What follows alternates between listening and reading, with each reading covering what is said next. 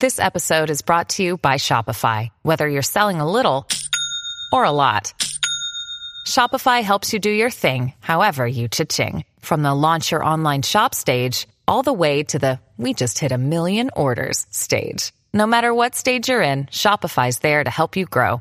Sign up for a $1 per month trial period at shopify.com/special offer, all lowercase. That's shopify.com/special offer. This is ContactTalkRadio.com. Consciousness in action. And you are taking action into your consciousness by tuning into Contact Talk Radio. And on TuneIn.com, Ping.fm, and UpSnap Mobile. Contact Talk Radio. Welcome to Living Fearlessly with your host, Lisa McDonald. My mama told me when I was young, we're all superstars. She rolled my hair with my lipstick on, in a glass of purple dry.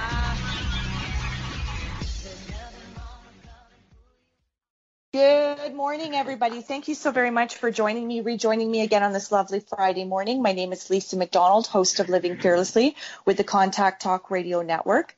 Listenership spans to 145 countries, 220 TV, radio, terrestrial satellites, and the potential for millions of iTunes downloads. I just want to, once again, before I formally introduce and welcome my guest of this week, I just want to say a quick shout out and thank you to all my corporate sponsors, which is inclusive of Halton Honda, Forever, and Aha That. I also want to thank my guest of each week, who are always bringing quality content to the listeners and the podcast subscribers. I want to thank you for being one of over 500,000 podcast subscribers to Living Fearlessly with Lisa McDonald. And I also want to thank my friends and family over at C-Suite Radio Network, where, of course, following the live show, you can eventually find the podcast link over on my host page, also Living Fearlessly with Lisa McDonald with the C-Suite Radio Network. So who is my guest today? Well, I'm very honored, very privileged to say that my guest today is a phenomenal gentleman by the name of Joseph Snyder. Also joined in conjunction is Chris Brown. So who is Joseph Snyder? Well, what I can tell you is he's a serial entrepreneur for over 15 years. Joe is the CEO of the publicly traded revolutionary blockchain company Lannister Holdings. Lannister Holdings is working to generate scaled revenues and growth by developing, owning, and delivering proprietary technology to the financial sector. Joe is a natural leader with the skills to inspire world-class staff, the positive work ethic to overcome even the biggest challenges, and the ability to grow and brand within highly competitive and regulated spaces. Wow. So I want to welcome you to the show, Joe. We've been planning this for quite some time, and I'm really glad that the day is now upon us. How are you, my friend? Thank you so much for having us. I appreciate it, and it sounds like somebody that likes me wrote that. You're hilarious. Well, I hope you like yourself, too, because you got to be your number one fan in this industry. You know that as well as I do. That is the truth. That is the truth. And I'm Chris Brown's number one fan. You know, Chris is our Chief Technology Officer. I brought him on today, and with me, we do a lot of these together. And so, Chris, say hello as well. Yeah. Hello, everybody. Hello, Great Chris. to be here. Well, it's an honor to have you as well. Any friend of Joe's is a friend of mine, let me tell you. So taking the conversation forward, of course, everybody who follows me, and again, I'm very grateful for the loyal listenership. People know that my approach to all of this, it's very unscripted. I think it makes for a much more organic and authentic discussion. And so what I'm going to say is, although people know I've historically, over the 4 years of doing this, I've interviewed many entrepreneurs, many TED talkers, many authors, many speakers, the list goes on. But who I have never had the privilege and the honor of interviewing is somebody who's in the blockchain cryptocurrency field industry. So this is going to be quite a learning curve for me. And I've got notes. I'm taking notes here as we speak today, Chris and Joseph. So I really would appreciate if we could start at the beginning in terms of the inception of your journey. That's the one question that I generally do start with that is standard across the board, because it's important for the listeners to get a feel for who you are, what you're currently doing right now, and what we're going to be highlighting and showcasing throughout the course of this hour, how this came to be for you. Sure. So, I'm Joseph Snyder. I'm the CEO of Lannister Holdings and Lannister Development, and we are, Chris and myself and Cynthia Tanaka Lannister, specifically with the vision and the mission to bring Web 3.0 technologies and cloud native work to how we believe these technologies are the future of how transactions are going to be operating, and that we believe that these technologies are the core underlying structure of commerce and enterprise and P2P and B2B transactions. We decided to be a publicly traded company in the U.S. specifically because we saw a real blue ocean space. We saw a real opportunity to have our expertise and our experience both in the technology worlds, the traditional business world, risk management, real estate investment, finance, how we saw that those things kind of merge together to create a real opportunity in the fintech and insurtech sectors and the enterprise business sectors for deploying technologies, deploying test cases into the real world and scaling with the adoption and integration of these technologies throughout the world. So we took Lannister public in March of this year, and we did what's called a reverse merger. We acquired a company that was already publicly traded. We merged with it. So we're currently traded under the ticker symbol NBDR, Nancy Bravo Delta Robert, in the United States. And this journey is one about ideology. It's about technology, and it's about disruption. Our ideology is that distributed operations, decentralized operations, and these technologies around distributed ledgers and consensus algorithms and these tools are a better way to operate. And so we went to market as a completely remote work company. While we do have office addresses both in Nevada and in Arizona, we don't actually have an office anywhere in the world. We're a completely decentralized operation, and our team is completely remote work. That ideology supports our mission to run a lean and fiscally conservative organization that delivers and deploys world-class technologies to startups and enterprise businesses around the world. Wow. Impressive. So for those who are tuning in, and this is maybe a little bit over their head, I'm giving you permission as the host of this show. Feel free to talk to me like I'm 6 with this. So, because I really want to make this understandable. I want the language to compute to people who, regardless of what path they're on or whatever it is they do for vocation, that they're understanding the translation of what Absolutely. It is you're talking about, because that's a win-win for everybody involved here. So who would be the ideal client? What kind of people are coming to you, and why would they be coming to you, and what is it that they're looking to do as a result of acquiring your services? What's the end goal for them, and what is the sector of business specifically that would be integrated into what it is they're doing? So that's a few different questions. I'll say this. First of all, our ideal client is somebody with experience in an industry that sees how or believes that distributed ledgers, consensus algorithms, IoT, 5G tools and systems could disrupt their industry that they know about. Those industries that we're really focused on are fintech, that's banking, finance, P2P, securitization, packaging, things like that, insurtech, insurance contracts, claims, all of the insurance related aspects of how contracts get executed and transactions get processed. Logistics is a huge impact point for blockchain technology and distributed ledgers, and government functions, taxation. There's all kinds of things along those. So our ideal customer is somebody who has a deep experience in structure in an existing industry and is looking at these technologies and saying, I think this does it better. I think this does it with more transparency. I think this does it with more risk. I want to find out more. And then our teams are there in a consultative fashion to assist those clients with identifying the use cases, identifying the impact points, building out product MVPs, minimum viable products, beta tests, things like that, and really bringing that idea from I think it does this through to a working, usable model. And then our teams are absolutely built and designed to scale past that and build out full platforms and integrations and things like that. I think a question that your listeners might be very interested in that Chris is keenly experienced to answer or uniquely experienced answer is the what is blockchain part, right? Because that part of it is what gets confused with, wait, is blockchain Bitcoin? What is this thing? And that understanding of how these tools work and what they might impact, I think, is really the true starting point. So with that, Chris, do you want to tell them a little bit about what is blockchain? Sure. At the beginning of that question, you said really coming into this, and you put together blockchain and cryptocurrency. And that's a major messaging point, right? That's what most people see in the news cycles and everything else. When people talk about blockchain, you see a lot of Bitcoin or Ethereum or Litecoin or one of the other 600 million coins that have been launched. Mm-hmm. And there's a reason for that, right? There's been a lot of speculation, there's been a lot of movement, and there's a lot of value and then value loss inside these cryptocurrencies.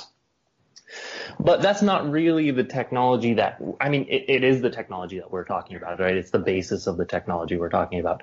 But that's not the systems themselves that we're actually discussing when we're saying, let's develop blockchain technologies for, say, a supply organization or a system of banks to know, to share credit information between their clients or something like that.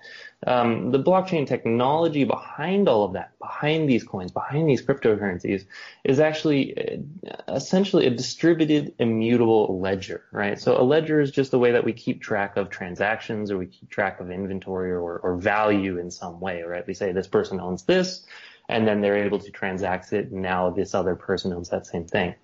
So that's what a ledger does. And the reason it's immutable is because every block in the blockchain is a record of transactions. It's a record. Sorry, don't know if you lost me there for a second. It's a record of the transactions. It's a record of what has occurred. And every link in that chain, everything that makes it a blockchain, is a link to the previous block, saying that this is the hash of the previous block. This is the information. This is a fingerprint of the information in the previous block. This next block is only valid if the chain piece linking it to the previous block is still valid, which means you quickly know whether or not any transaction that you want to make is valid and honest and true. Now, when we distribute that, right, when we take away a central authority from being able to say what is honest and true, and we create these things called consensus algorithms, right, ways to find consensus among a large group of people who are not necessarily connected with each other except for their connection to this blockchain. When we do that, we create what's called a trustless system, right? So we no longer need to trust the person that is saying that the next block is correct. We need to trust that they have an interest in doing it correctly, right? That they're not nefarious, and we can do that through various means, ensuring that nobody owns too much of the chain itself, if it's a public chain, or just knowing who the players are, if it's a private chain.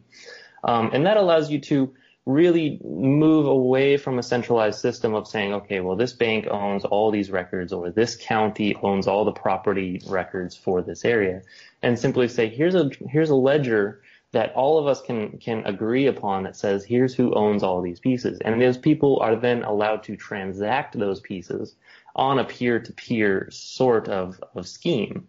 Now, what is the power of that, right? Why do we want to transact on a peer-to-peer? Well, you want to do that because it's fast, because it's simple, because it's secure, right? You're transacting it with one person. You're not worrying about a middleman. You're reducing costs. You're reducing risk, because every time you're using a middleman, say every time a bank sells a mortgage, right, there's a whole middleman process of a bank selling your mortgage to another bank. In that process, a lot of things go wrong, right? Just somebody types your name incorrectly when they move that contract over, and suddenly you have a giant headache when you try to sell your house.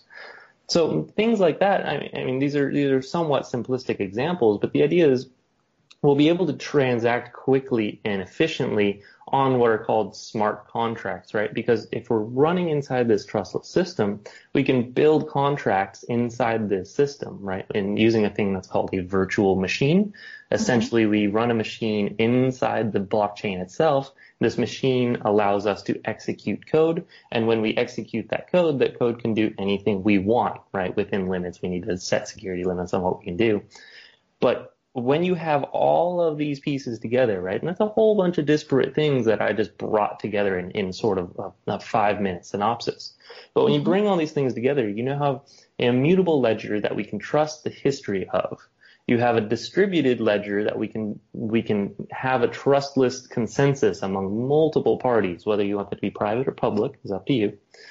And then you have this ability to run smart contracts, which means that now we can integrate with anything, right? So we can integrate with, say, the shipping area or the receiving area at the port of Los Angeles. And you can say, yes, this container just arrived here. So now that's Internet of Things, and that's communicating with the blockchain. That said, this just arrived. And when that arrives, we can then launch a smart contract that is waiting and reading for that event to have occurred, and that can release payment to the supplier, right? So you've just gone from 30 to 60-day payment windows to instantaneous on delivery, right? So there's a lot of efficiencies. There's a lot of ways to reduce risk and increase efficiency and really move away from centralized authorities, really start to cut down on middlemen, which again gives you cost efficiencies. So there's a lot of technologies here, and there's a lot to these technologies, but they're not overly complex to understand as a basis of, what is this thing and why does it work and why do we think it's going to be disruptive, right? Why do we think that all these large companies are going to be going towards blockchain? Well, I don't necessarily need to think that because a lot of big companies are already going towards, right? There's a lot of new research going on through just about any large company, any banking company, any supply company, you can Google any of their names plus the word blockchain. You'll probably find that they have a project going on in this space. So there's a lot to be gained in the next couple of years in starting to implement these technologies. And it's a really exciting space, right? This is a new type of technology. This is really moving away from, well, I'm going to launch a database and then I'm going to update this database and, I'm going to have very secured, identified permissions about who can do what to my database for a very good reason, right? You can't just let random people update your database and bad things are going to occur. But when you move away from that, and it's a hard conceptual move, especially for, software architects and things and database architects and those kind of people. But as you move away from those, you get to a system where now instead of saying, I have this record of all these people and that other bank has all these records and that county has all these records, suddenly all this data congeals together around, I hate to say, but a centralized, decentralized system. And now we can all access that. Now we can all understand what's happening. Now we can all update it and make transactions.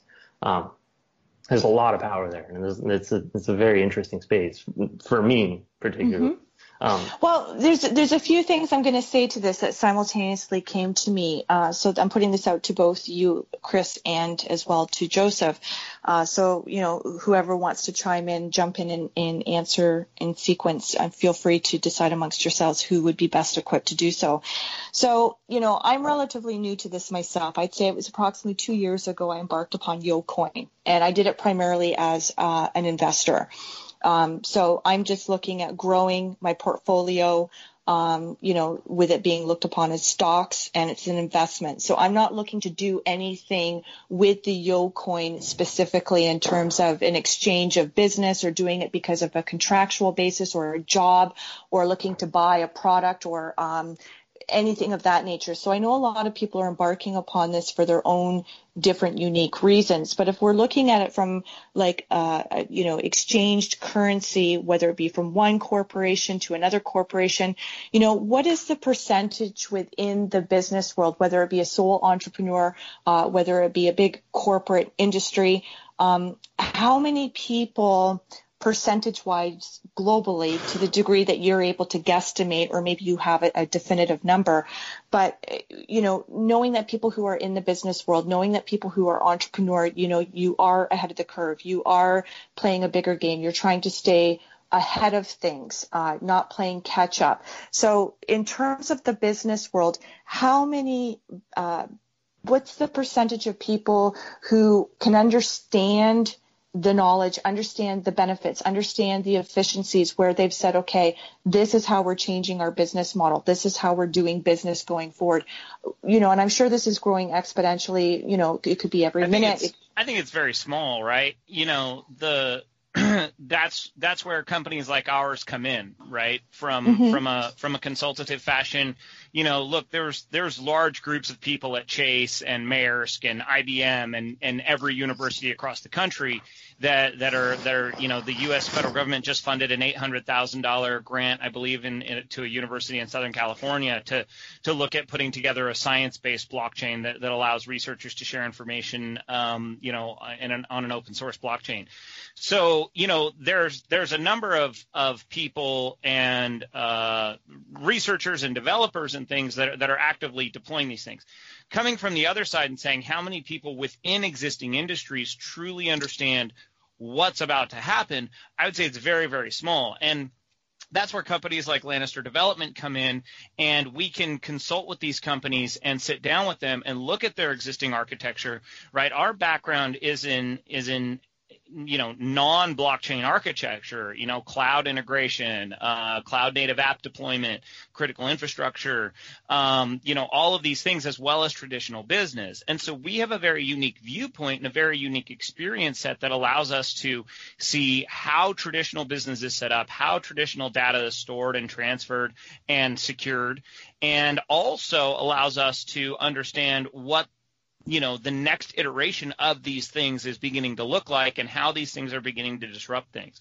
So, for companies and organizations that want to be Netflix instead of Blockbuster, if you will, yes, yeah.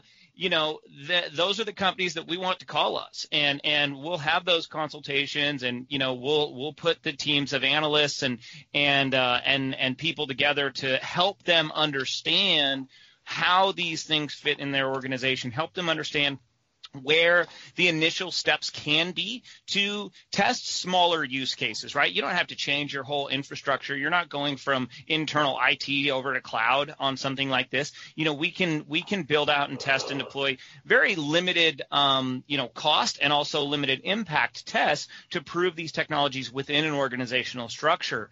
And those folks that are at the leading edge, we consider ourselves serving the folks in enterprise and in government who do want to be at the leading edge, who don't want to take unnecessary risks or deploy ridiculous, funds around projects. Nobody wants to come out of an IT test project feeling silly, right? We all want to come out with some data, with some proof, and with something that's scalable moving forward. And so that's where a company like ours comes in and helps those executives. We help those administrators understand how these tools do work, how they integrate with existing infrastructure, how they potentially replace pieces of existing infrastructure, and also what it's going to take from a cost and a risk and a deployment and a disruption standpoint to get some tests implemented, to get some things spooled up, and to prove those out so that they can lead the herd and they can be at the cutting edge in their industry. Okay, fantastic. So a couple of other things came to me again there, Joseph, as you were talking. So, I find analogies and metaphors really work in terms of illustrating points. So, what came to me as I was listening to you speak was, in terms of the criteria for anybody who wants to be taken serious, who's, at this level of embarking upon doing business a different way, what does the criteria come down to? Does it come down to, okay, what's within your budget? Does it come down to, like, if you're talking about paralleling it with, say, again, using analogies and metaphors as an example to illustrate the point, if it's like a high-end poker game, right? So if you're sitting at the big table with the big people, you have to have a minimum of, like, say, $25,000 a hand to go in.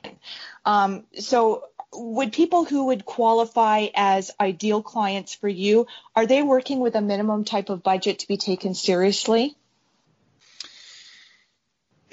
I mean, yes, if you've got $50 in an idea, there's not a whole lot of traction. There's not a whole lot of runway, there to be of service, right? But at the same time, we do, our mission is to help people get where they need to go and to solve the problems that they're trying to solve.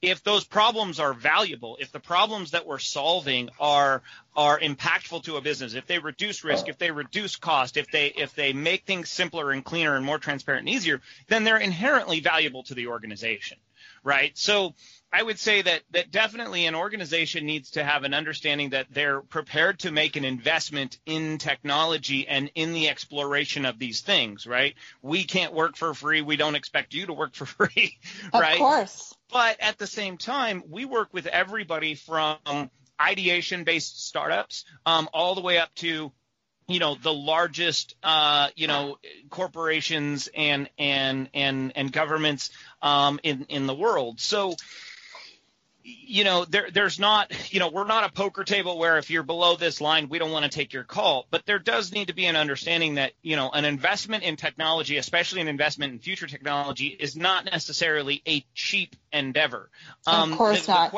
The question is what is the value, right? If you're looking at, a real estate investment, syndicated real estate investment or buying and selling mortgages on the back end, and you're a mortgage broker, and you can save 1 or 2 points over the life of an investment vehicle, the value there is huge. You're talking about millions and millions of dollars in value. The same can be had in medical applications and in insurance applications. And so what we really look to identify is, what is the client trying to achieve? What is the value of what they're trying to impact, either from a startup perspective of what is this worth when it's operating, and what is the current status of it? Do they have a strategic plan? Do they have a funding round? Where are they in their process? And then that determines where they will be consulted with from our organization standpoint, right? So it's not an open or closed door. It's more of a question of where are you in your cycle of moving down this road, and then which one of our consultative teams, which one of our levels of assistance would be right for where you're at this time. Okay, and so here's another question for you, Joseph. So, again, I'm kind of a novice at this. So I'm asking questions that knowing my demographic, knowing my audience, I'm probably speaking for them as well. They could probably attest to this being their level of curiosity too. So, is this kind of, if we're going to do a snapshot of simplifying the understanding of this, is this like a one-stop shop, or is this like an ongoing sustainability? So it's not like you put, and I'm just playing with numbers. I'm not saying at all that this is ballpark for what the rate of exchange would be or for what the fee for service would be necessarily. But if we're working with, like, say, $1 million or $50,000, so is it like, you meet with the other party, you decide, you come to consensus, okay, we want to move forward with this. I think this is a good collaboration, a good partnership. Here's the dollar amount, $50,000. Does that give you like an infrastructure of product where the client or consumer totally depends. And unfortunately, I don't have as definitive an answer as I think that you're looking for. But the reality is that every product, every project, every application, whether it's cloud native development work, whether it's DApp work, whether it's blockchain work, whether it's just consultation for ideation, or integrations work. Any one of these is going to be scoped by our team, and we're going to work with the client to identify their needs, to identify the impact and the demand, and honestly, the amount of hours that they need to absorb from the different parts of our team in order to achieve their goals. Okay. And that work stems everywhere from, low few thousands of dollars for consultation, all the way through to, it can scale all the way up to entire long-term platform development that runs, into high 7 figures. Right. Okay. It really depends on the project. It really depends on the client. But all of those things get scoped out throughout that process. All of those things get really identified based on the specific project, because there's such a variety of things that we get to play with. And that's one of the great appeals of this industry for us, not just blockchain, but all of the Web 3.0 type work, all of the IoT stuff and the cloud native and all of these things that go together, is we get to play with a lot of really interesting use cases. We get to ideate with some of the most brilliant people on the planet. We get to look at, unique challenges across multiple verticals, and that keeps our teams active. That keeps us active. We're curious people by nature, and, curiosity is all about digging in and finding solutions and finding answers and learning new things. And so we really enjoy that part of it. Beautiful. Now, from a consumer client standpoint, so once they start doing business with you, what is the trackability in terms of what is the measurement of growth or the barometer to indicate that things are becoming more efficient? And, what is the timeline for that, for people to start seeing the rate of return or the immediate results, or are the results even in fact immediate? I'm just trying to get a sense of what this looks like. It just depends on what they're trying to achieve and what their goals are. Again, it's just too broad to specify. I get it. But okay. There's something to be said there as well, because every client that we work with and that we're currently working with, we always establish metrics, right? We say, okay, here's what you're currently doing. Here are the things that you want to improve with this system, and here is how we are going to measure those things, right? So it's not broad and generic in, it's very broad based on the project, but it's very broad based on the client's actual needs, right? Do you need more efficiency in time? Does changing that payment window from 30 to 60 days down to 2 days or 1 day or instant, is that really the bottleneck that your business needs to conquer? Or do you need, faster transfer of information between you and your partners? Or do you need a more transparent ledger because, your clients need to be able to actually see where they are in the process of whatever it is your business does. So every operation, every business, that while there's, similar metrics, everybody wants to make more money essentially. But there's a lot of metrics on the technical side that we can build into these things and say, look, here is what happened. You went from this many sessions per day to this many sessions per day using this new platform, and they were this much faster or this much cheaper or, this much X, right? So the metrics themselves are very definable and very measurable. It just depends on what are your metrics? What is the thing that you are looking to improve, and how can we help you improve it? Lovely. And given how diversified your business model is, would your business even be compatible with, say, my industry? So podcasting, people who are trying to track stats and whatnot through iHeartRadio, Spotify, paid advertising, corporate sponsorship.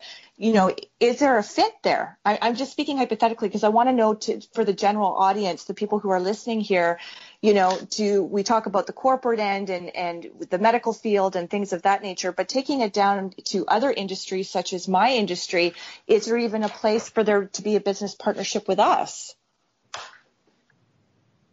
Well, I wouldn't say no. The example that I would give in the media and ads industry specifically, and this is a conversation that we had recently with some media association groups who've asked Chris and I to come in and give a presentation to their board of directors about how blockchain disrupts media royalty payments.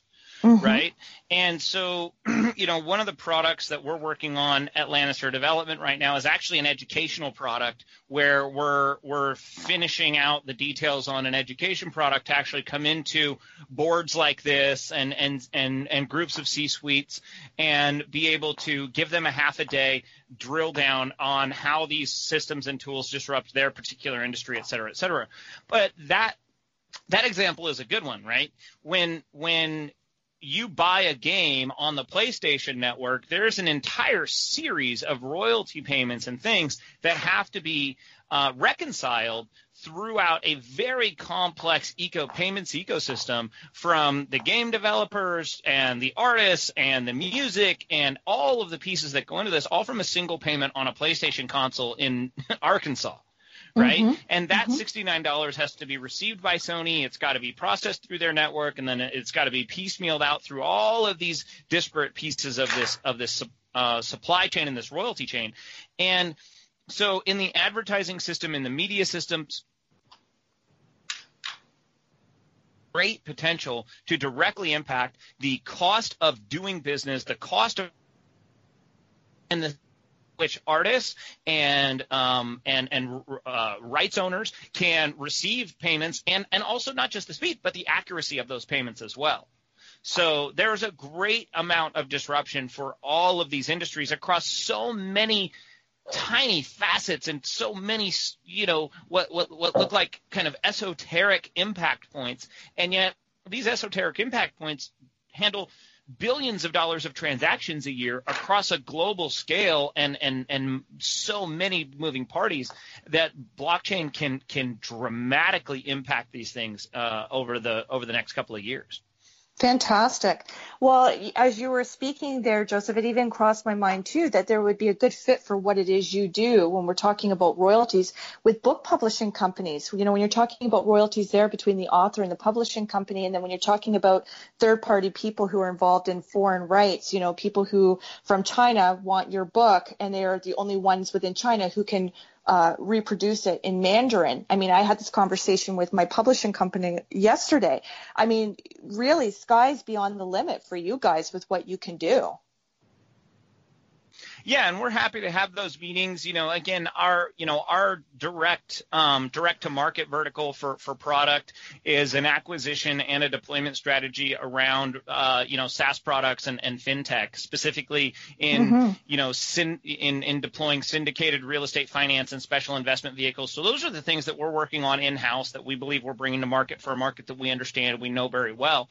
But Lannister Development, as the client-facing division of Lannister Holdings and our publicly traded company, it's a grand adventure for us to be able to play with all of these different verticals and engage with people across the spectrum, from artists and musicians to finance and insurance and government applications and all of these things. It really is a telecom, and it just goes on and on and on. It really is fun. Beautiful. Well, I don't want to let the opportunity slide. There's a new update. There's some great news that has been bestowed upon you, and I would love for you to kindly, graciously share that with the listening audience. I'm super impressed and super proud. Oh, well, thank you. Yes, I was last week I was named as one of 2018's top entrepreneurs and visionaries by Entrepreneur Magazine. So that was a phenomenal honor, and I was, just really, really grateful to be included. And all of the credit, I think, for that goes to our incredible team of people who work tirelessly to make all of our messaging and our mission and our strategies and our branding really happen, and then all of the support that our teams do to manage our sales processes and engage with our prospects, and it really takes a village. It really does. And then also a few days after Entrepreneur did that, they asked Chris to contribute to an article about blockchain and the use cases and things like that. So Chris is now a published contributor to Entrepreneur Magazine as well. So it was a pretty good week. Absolutely. Well, amazing. Congratulations to you both. I hope you're able to carve out some time between your hectic schedules to celebrate. No, not at all. Not even close. Of course not. Silly.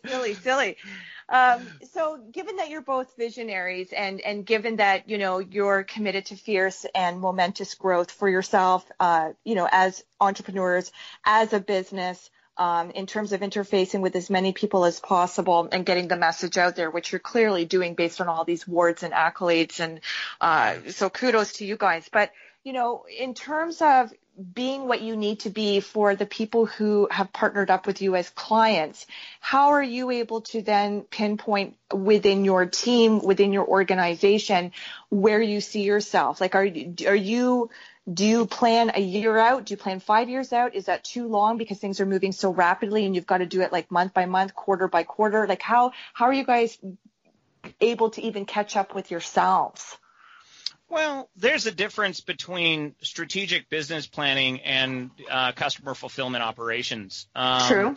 The strategic business planning is something that Chris and myself and Cynthia and our executive team and our advisory board take very seriously. And we're looking at, how we refine those messaging points, how we clarify our vision and our mission, because it is a larger vision. We see ourselves as a scalable intellectual property ownership company, an acquisitions company, and a company that's delivering products as well as services.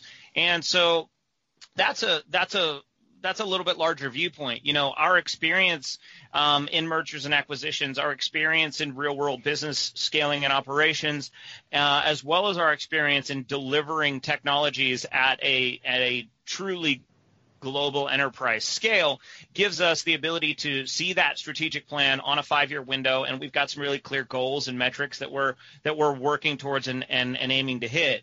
On the customer delivery side, it's a little bit different, and I'll let Chris, kind of talk about that a little bit. But, between Chris and our Chief Development Officer, Jonathan Parnell, we have a lot of systems and a lot of framework built into how we do continuous development, how we do continuous delivery, how we do continuous integration.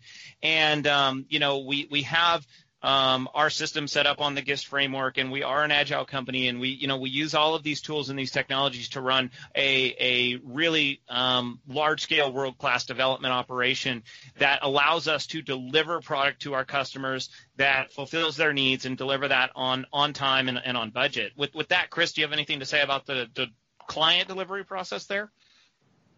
No, like Joe said, yes, essentially. Like Joe said, it's quite separate from the actual business operations and the strategy of, where do we envision Lannister being in 5 years? That's very different from, how do we deliver this product that this client needs right now? And the difference between the two is one's very much an executive and advisory board level planning event, where the other one is a fairly well-known process, right? How do you deliver software to a client based on their needs? And the way you do that, the way we do that specifically as a completely remote work team, is that we use a lot of tools and we maintain open lines of communication. We ensure that every customer is being openly communicated with. We ensure that we are communicating first, if at all possible. And to do that, you need really good people, right? You need good customer success managers. You need people who are on the ball and on the front lines, who know what needs to get done, know what the project metrics are, and are ready to be there and perform on those deliverables. And doing that is all about building a team of very good people, world-class, highly intelligent, passionate people who love what they're doing, and letting them do it. Putting them in front of customers who they like, and letting the process happen. And of course, mapping that process and fixing that process, right? There's a lot of revision. There's a lot of, this isn't just like, here's set in stone, here's exactly how we're going to work it. No, it's an ongoing process. It always is, right? We're working with new technologies. So building these things, it's again, for me, this is all super interesting. For a lot of people, they just zone out because, but it's basically just setting up processes, systems, getting it all running together, getting it all running smoothly, finding your catch points, finding your failure points, and fixing them, and then moving forward. Super. Now, in terms of your own marketing package and deliverables, in terms of how people can access you, and I'm going to give you an opportunity here, of course, throughout the show, to let it be known how people can meet with you, contact you, reach you. But do you have like an app? Are you doing stuff? Are you uploading your information packages, making use of the space of all the different various platforms in terms of getting your message out to the masses, to the collective? Like, are you using YouTube? Are you using? So we have a very active social media engagement. We have a very active content development and deployment strategy around articles and blogs and things. LannisterDevelopment.com is our portal for clients to go in and actually request a consultation and view our process and check out some of the things that we're doing. So that's LannisterDevelopment.com. On Twitter, it's at LannisterDev, or I'm on Twitter at LannisterCEO. The companies are obviously on LinkedIn, but a lot of the work that we do and a lot of the engagement that we do is with folks who already have an idea that they think works with blockchain or distributed ledgers or IoT, and they're coming in and saying, does this work the way that I think it works, and then can we scope it, and can we map it out, and can we understand what kind of investments it's going to take for us to get to a deployment. Okay. Now, we also know that a lot of business generated, it comes from word of mouth, very satisfied, very happy clients. So in the timing that you've rolled out this business model, for what it is that you do, and the people that you've interfaced and people who are now currently on your caseload, and knowing that, that varies across the board from client to client based on their individual needs.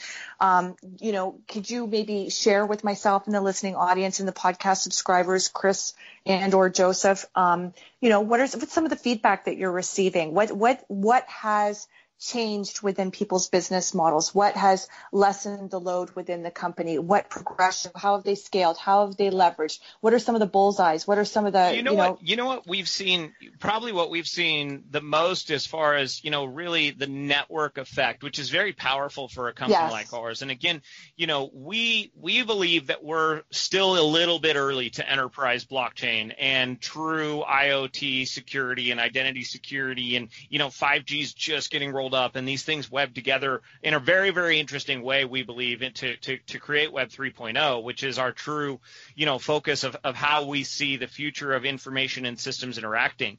So with that, what we're seeing, the network effect is very, very powerful. We all have our own networks of people and influence and experience, across our team and our executive team. But also we've put together a really incredible and dynamic and impactful advisory board. And that's been something that has just added great value to our company. It's added a lot of network effect and inbound lead generation and opened a lot of doors to beginning to discuss, the next steps of ideation and implementation and test deployment for so many different verticals. And that's a really powerful thing for any business.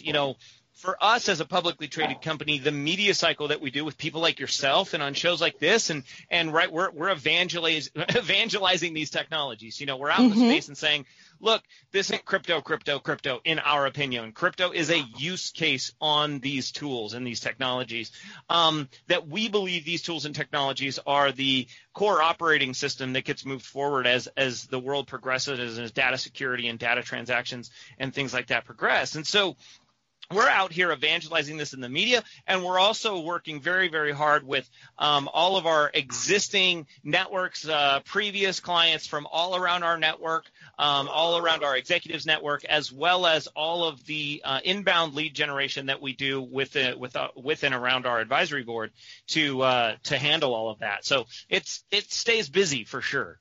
Absolutely. I'm getting tired just listening to you. and I thought I was busy. My goodness. So when, one of the first things that crops to people's mind, and I'd really like to hear your thoughts on this too, Joseph, in terms of allaying people's fears or answering specific questions here. But, when we're talking about anything to do with technologies, everyone's concerned about cybercrime. People are talking, concerned about hacking because we know it happens to financial institutions. We know that it's happened to medical records with hospitals and institutions. We also, and I always prefer to err on the side of positivity. I'm an eternal optimist, but we also know for people who do the research and the R&D pertaining to cybercrime, it doesn't matter how many task force you've got on police force or government agencies, and this is what they do for a living. People are always concerned, well, how do we ever stay atop or abreast of the hackers, the true hackers? So for people who are looking to endeavor upon becoming more savvy in the technology space, whether you're talking about cryptocurrency or other elements and facets of what you do, what do you say to people who bring those concerns forward to you and say, like, how is my stuff going to be protected and how can you truly ensure that?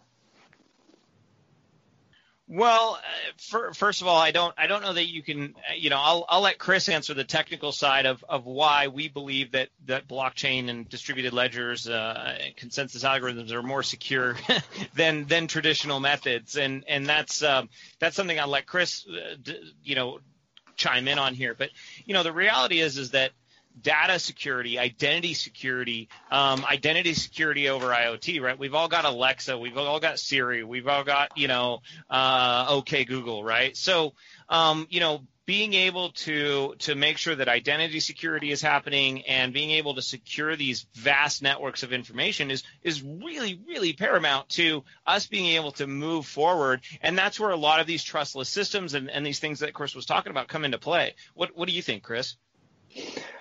Well, there's a good quote by Helen Keller that starts out with, security is mostly a superstition.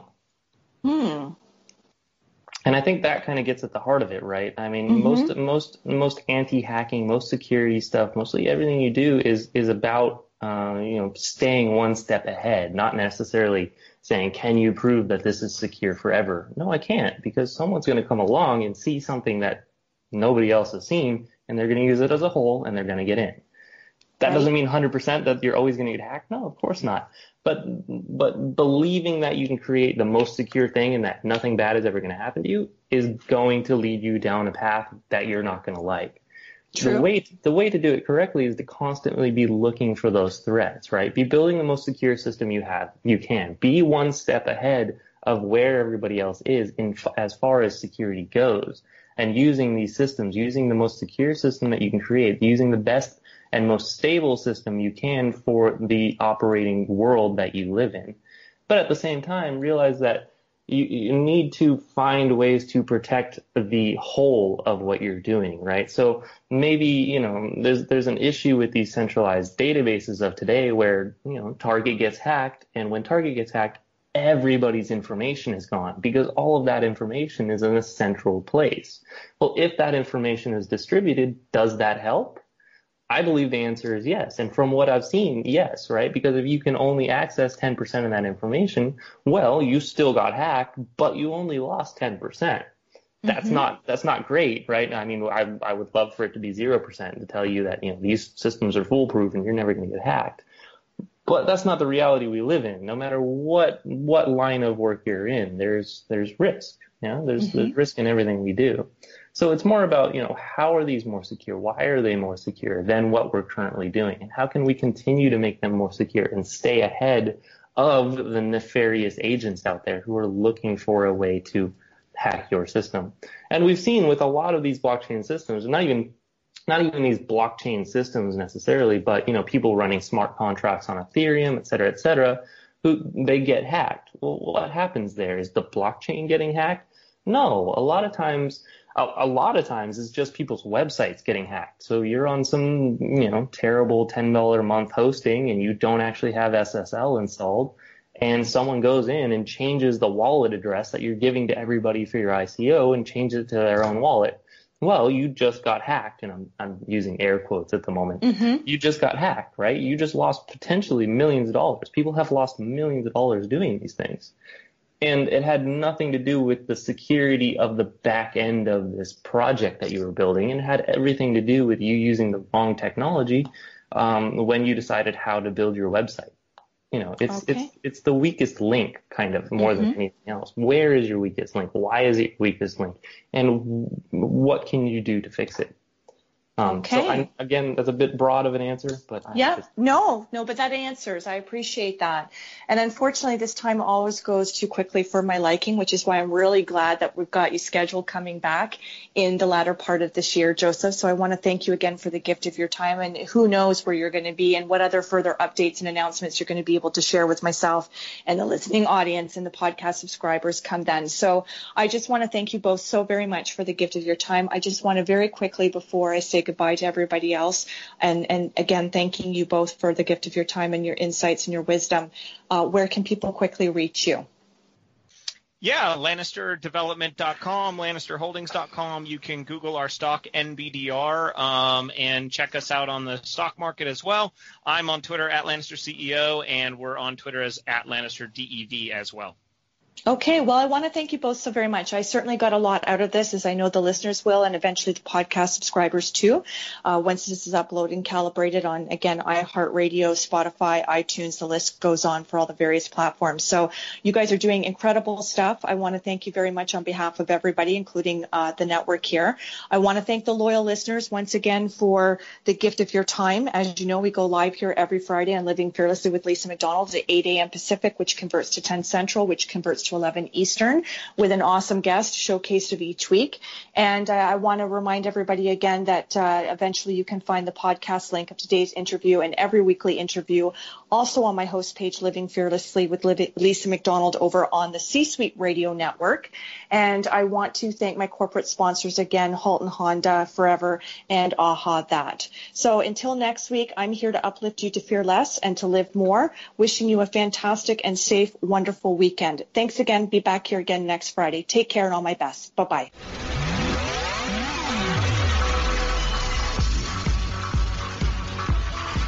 You've been listening to Living Fearlessly with your host, Lisa McDonald.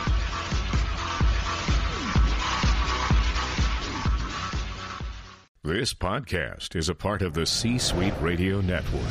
For more top business podcasts, visit c-suiteradio.com.